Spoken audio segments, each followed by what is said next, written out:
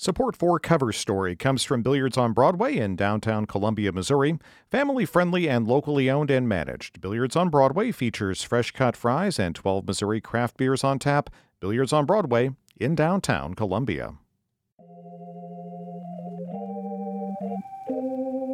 This is Cover Story with Stephanie Shonekan. It's a podcast where we take apart the song covers we love and take a deep dive into the stories behind those songs. I'm Stephanie Shonekan.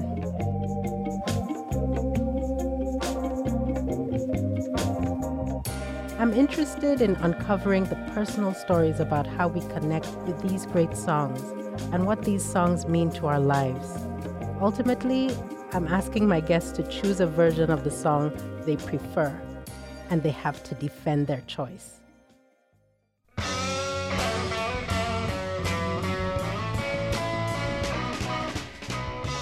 Janis Joplin's Piece of My Heart remains one of the most iconic songs of the 1960s.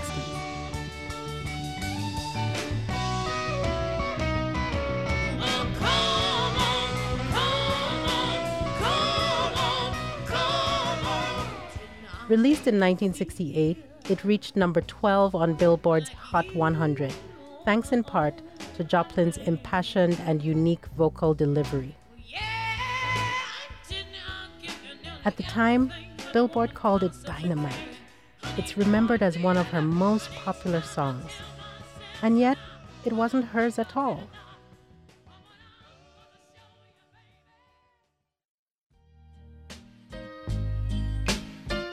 It was written by Jerry Ragavoy and Bert Burns, but before Janis Joplin released it, a year earlier, Erma Franklin, the older sister of Aretha Franklin, released her version.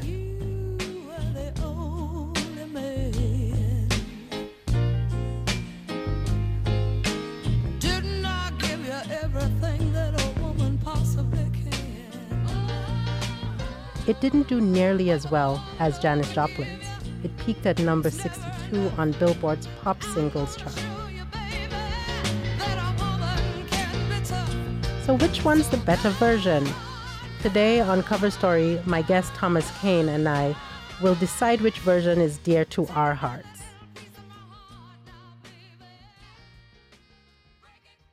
You can say music is in Thomas Kane's blood. His father was one half of the country music duo the O'Kanes, and as a kid, during summer break, he'd tag along as his dad toured with the likes of Willie Nelson and Emmylou Harris. So, absolutely, Thomas Kane knows his music. And when he suggested the idea for this episode, I couldn't wait to get him in the studio. As someone who teaches a class on soul music, I wanted to talk to Thomas Kane about this song, which I have taught for years. I really enjoyed talking to Thomas about the two versions, and I really hope that you get as much out of the conversation as I did. So here's our show. Thomas, welcome. Thank you for having me. I found it very interesting that when we started talking about the concept for this show, you immediately went to one particular song, and the song is Piece of My Heart.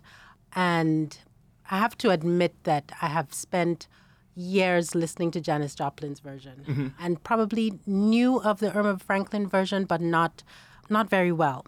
So I'd be interested, given your background, why you gravitate to one or the other or both. So we will reveal that as we go along. Yeah, well, I don't want to spoil it by saying which one I gravitate toward first. I mean, I think part of it was, I'd heard the Janis Joplin song growing up, a gazillion times. It's, one of the most, famous songs to come out of that era. And until sort of The Wire season 5, had no idea that the Erma Franklin version even existed. And, honestly probably assumed that was a cover of the Janis Joplin version, naively. And then went back and did the homework, and I was just sort of realized that more people need to hear this Erma Franklin version. And so I started doing the two as a lesson in a class I teach here, where I would make the students, I would ask the students to listen to both versions, and we would use it just as a project for thinking about where an essay comes from, sort of listening to the two songs and doing sort of round after round after round of observation to tease out just if we were going to ask to write an essay about these two, sort of what would we look at. That's amazing, Thomas. I've never thought about doing that. kind of looking at the different approaches, the aesthetics, the structure. Yeah. I could definitely see how that exercise could help folks think about writing and creating and so on. Because these two songs are very different. I mean, it's the same song, but the outcome Absolutely. is quite different. Okay, so let's lay out the groundwork. So this song was released by Erma Franklin. And so Erma Franklin is 4 years older than Aretha Franklin, and she has a short career and does most of her work as a backup to Aretha Franklin. So for those of you who know and love Aretha Franklin's song Respect, those background vocals are Erma Franklin and others, but Erma is definitely there. This song was written by Bert Burns, and Erma released it in 1967 on the Shout Records label.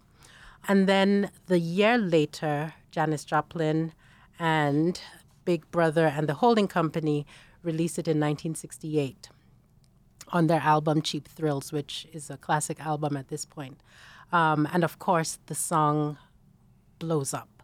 So let's start with why we think Erma's version did not do as well as Janis's version. What did Janis Joplin do to Piece of My Heart that Erma did differently?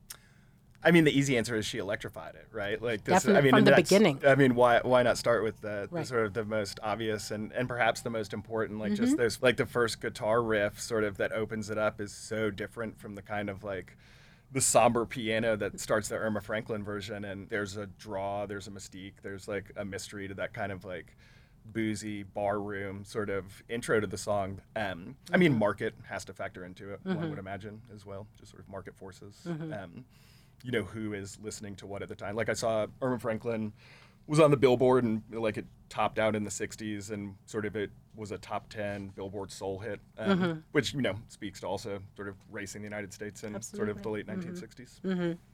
And we know the late 1960s is just a very fractured time in terms of race. So 67, we have this black artist, Erma Franklin, and then 68, we have the white artist.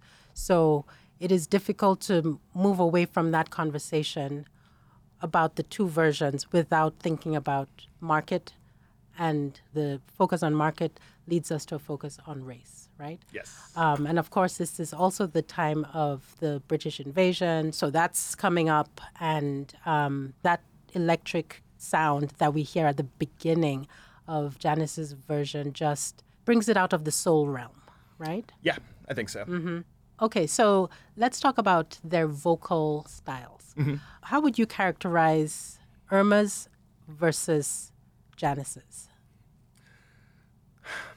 I mean, I don't have a technical vocabulary for this necessarily. There's a control that Erma Franklin has, which is something that I really like about her version of the song. Like there seems to be some kind of limiter or suppression plate sort of on where she'll go range-wise that I think really does neat things for the emotion of the song. Take another little piece of my heart now, baby. Break another little bit of my heart now, honey. Have another little piece of my heart now, baby. You know you got it if it makes you feel good. You're out. Whereas, you know, Janis Joplin is, you know, it's just totally loose. Take another little piece of my heart now, baby. Break another little bit of my heart now, yeah. Have another little piece of my heart now, baby.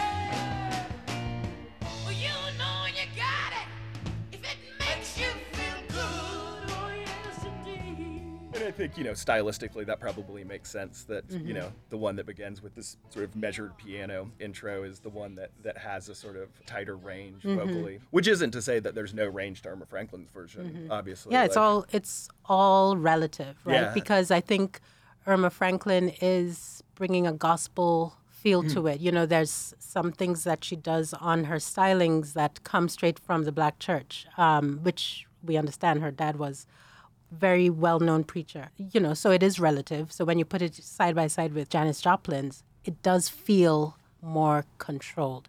But also I wonder if Detroit and Motown, which she wasn't signed to Motown, but that whole, what Motown was doing and what Berry Gordy was doing was trying to find a bigger audience, trying to create music that just stayed on the edge of blackness, where white audience would still buy it. And I wonder whether, I imagine that Erma would have been there too, thinking about, okay, how will I sing this that more people will buy it than the black audience? Yes, yeah. I mean, we're that concern doesn't come up for Janis Joplin at all. No, not she's at all. just asked to freewheel and it'll sell. Don't worry about it. Exactly. So let's talk about Janis's voice. Uh-huh. Talk to me. I don't know. It's fine. I'm sacrilege. I mean, it's got like a creak to it that I really creak. I love that. Yes. It's really. I mean, and it's extremely expressive, but in a way that I think is really tough to pin down. And it's something, and I think I had asked you sort of like, what is the plot to this song? Like the plot really sort of it mystifies me a little bit. And Janis Joplin seems sort of, if you think about this as having some kind of narrative, she has absolutely no narrative allegiance sort of in her vocal styling. It is sort of, which adds sort of its own kind of nuance. It's just, I guess it's harder for me to explicate what that nuance is, sort of because the minute you think you have some kind of emotional tone, she immediately pivots and gives you something, and sort of, she sings sad things rough and rough things sad, and it's it's totally unpredictable, but it's also iconic and for sure. Yeah. And I guess the artists we gravitate to, well, most people will gravitate to artists that stand out, artists that you hear them and you know it's them. I was talking to someone over the weekend about Amy Winehouse and how she also had that quality that Janis Joplin had, right, where her voice just she could pivot. Yeah. And there was a gravelly, I like the word, what do you say? Creak to it. So not a twang, but a tweak. Yeah. Right? Yeah. A creak. And I think that there's freedom there. You mentioned another word earlier on when we talked about Erma, which was somber, at least her take on this song. That, it starts with pianos. It's very it's just her and the pianos and the drums, I think. So if we take a message from the song, Piece of My Heart, like, take another piece. You're breaking it. Just take it. Take it, break it, have it. I know. What is the result in Erma's offering versus Janis's? What is the result like? The result of the vocal sort of tone. I guess there's like the way in which sort of we curate pain is one sort of takeaway that I get from it. Like where we find moments of defiance within moments of being sort of utterly unconsolable. That's one thing that I've been thinking about when I try to make sense of what I'm supposed to get from this song. But yeah, that's... And if we, given what you just said, that Erma's pain is deep, right? It's a deep, somber, serious pain, and she's still there. And then with Janis, there is pain, but the pain is kind of furious, like she's trying to find her way out of it or something. Yes. Yeah. I mean, both songs have their own sort of, anger, for sure. And sort of that's what strikes me as most different about the two is how that anger is expressed. And that obviously sort of, it comes down to vocals. And it also, again, I think does come down to sort of electric guitars, which have sort of, they have a capacity to express a much different form of anger than, horn hits do, for example. Yeah. I wonder if I should even bring this up, but I wonder also so we're in the 60s. This is 67. We know what the country is going through at the time, right? And there's a youthful exuberance in Janis's that Erma maybe does not have the luxury to exhibit, Yeah, I mean, 67 absolutely. is, and you're kind of a historian as well, right? Yeah, dilettante historian. But this is post Malcolm X. This is right in the midst of what's going on, and then as we approach Janis's, this is the same year that Martin Luther King is assassinated, and it hits different. It does. I mean, I saw a version. I mean, Janis Joplin died 2 years after the song. I saw a performance of it that she was doing where, I mean, it was utter mayhem. But there were like people slow dancing on stage to it. And like, she pulls a woman from the crowd and like just sings it directly to the, and it was just so different from how I had been thinking. Like the thought of two people slow dancing on a stage in front of, you know, thousands, tens of thousands of people to Piece of My Heart was something I just couldn't quite square with how I was thinking about the song. But maybe, I mean, that is sort of a luxury to sort of, to be able to treat this song as, you know, a blank canvas, like a blank emotional canvas of sorts, and be, you know, and every version I listened to that Janis Joplin did was different. Whereas I imagine that wouldn't have been so much. Like I found one live performance that Erma Franklin did that was pretty much sort of spot Similar on to with, And, you know, again, she does not have that luxury as her sister did to have a solo career that did, you know, that broke all the boundaries.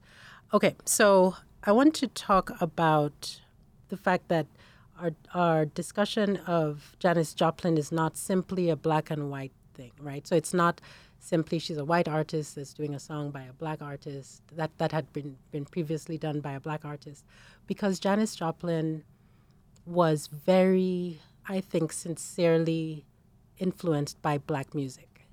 I don't think she took surface elements and did them. I think she spent time studying it. And the reason why I say that, the thing I've always loved about her is that she loved Bessie Smith, right? In fact, there's an interesting fact is that she, towards the end of Janis Joplin's life, she was able to mark Bessie Smith's grave, which had been unmarked for like 30 years. That's amazing. Yeah, that is unreal. No, I mean, and that's the question with covers too, especially when, you know, it is a white artist covering sort of a black artist song, is sort of what level of engagement with history sort of and culture actually is happening there. And I guess sort of this is also when, you know, the blues are becoming more electric. And so, I mean, I don't think it's sort of gross appropriation on sort of Janis Joplin's part, like which is very easy for a cover song to do, I imagine. And so I've used this song in class as well, but in a different way from how you use it. I will bring it up in our discussion of cultural appropriation, and I'll throw up this Janis Joplin song. I'll throw up a song by Macklemore or someone. I'll do some Eminem, and I might do Amy Winehouse, and of course, Vanilla Ice. Oh yeah, sure. Right? Yeah. And we'll talk about the different spectrums, the spectrum of appropriation. And I think Janis Joplin, every time I've taught this, every year, and I've been doing this for many, many years, and students have always said that Janis Joplin's feels very compelling, you know, that it feels true, it feels as if she's really taken it and made it her own. She's not trying to copy anyone. Right. And so that's one thing I love. And I think it has something to do with what she gleaned from Bessie Smith, you know, like studying Bessie Smith. And it's definitely, her voice is definitely not like Bessie Smith's. But there's a freedom there that Bessie Smith had that she brings to her own interpretation. So as we start coming to round this up, I would love for you to help us think about how you would rate the two versions of Piece of My Heart. If we were to put Piece of My Heart on a spectrum from 0 to 100 and you divided it up, like who would get the 75% and who would get the 25, or 20 and 80, or 50-50. So like what percentage of my heart does each version occupy? Which piece? I mean, it would skew very Erma Franklin. That's amazing. Tell me why. I think there's a complexity to sort of the relationship between sort of music, tone, and lyrics in this song that, I mean, on one level, sort of it's utterly sort of universal. Like there's a sort of a messiness to it that's much different from the messiness of Janis Joplin's that I think anybody with a beating heart can relate to. Like there's something about it that I just find so universal and at the same time entirely hers. Like I think about Definitely feel that, yeah. that line, "You're out on the street looking good," and deep down in your heart that ain't right. Out on the street looking good, and deep down in your heart that ain't right. And the way in which that line sort of is sung by Erma Franklin from this like the observational vantage point that would sort of bring that line into existence is something that like it makes me so deeply sad that somebody sort of had that thought and had this sort of like looking out a window sort of and this is just me sort of imagining a plot and I don't know why I like that's the line that I love in this song so much and it's like when Janis Joplin sings it doesn't do the same thing as Erma Franklin and it's I can't quite pin down the emotion that's summoned but it's a rough one. That line, and then even the first three lines of each, didn't I, those questions. And to your point about Erma Franklin, she's asking, like she's searching, she's trying to figure out, didn't she do all she could, right, to hold this thing together? And in Janis's version, I'm not sure she wants to hear my answer. It's just like, keep it going. So I love that idea, the idea of thinking about the approach to the music making, right? And the lyrics and the connection, the bridge between those two things. And I think you're right. I think Erma's is a lot more, it's tighter, it's more intimate. It seems to interpret the lyrics perhaps in the way the lyrics were, but it's all in the eyes of the beholder anyway. But I mean, is there it's all subjective. Is there a way that they're supposed to be interpreted? I know. Probably not one way, but I just like the way she interprets it. So what percentage are you going to give it? I know you're skewing. I know it's skewing, but it's weightier on the Erma side. Yeah, I mean, let's go 82-18. Okay, that's good. 82% of my heart beats for Erma Franklin. Oh, that's lovely. 18% for Janis Joplin. Okay, fair enough. No offense, Janis Joplin. So interesting. 82 for Erma and 12 for 18. 18. I need to do my math. You're the one making me do math. I know. With this 100-point scale. 82 and 18. I really appreciate it. I think I would go, if I had to rate it, I would go, almost 50-50. But I'm gonna give Erma 51 and 49 to Janis. I feel like I'm shortchanging Janis Joplin now. No, it's okay. You already. It's my honest answer. Exactly. You can't take it back. So what I absolutely love about Janis Joplin, which is why I'm giving her the 49, is that she has this ability to take a song and make us believe that she wrote it, that she was the only one who did it, right? And I find that to be something not all artists can do. And I love it when artists can do that. I think Aretha Franklin is also someone that'll take someone's song, like she took Respect and we forgot about Otis Redding, right? I would have put those in reverse order. Oh, really? Yeah, that's totally. interesting.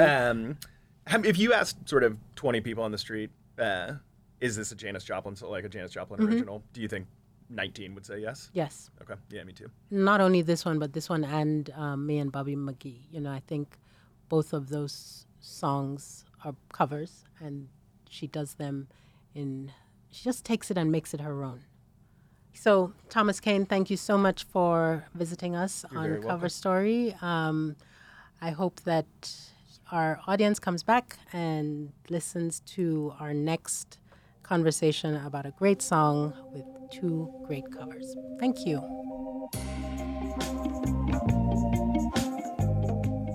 That's this week's episode of Cover Story with Stephanie Shonekan. I'm Stephanie Shonekan. Next time, we're looking at the song Yesterday. My good, close friend, Kiana Irvin, and I will debate the question, John Lennon versus Donny Hathaway. Cover Story with Stephanie Shonekan is produced by Janet Saidi, Christopher Husted, Fernando Naro, Raymond Tungakar, and Ryan Famuliner, and me, Stephanie Shonekan. You can find more about this podcast on Twitter at KBIA and at VoxMag, also in the current issue of Vox Magazine. See you next time.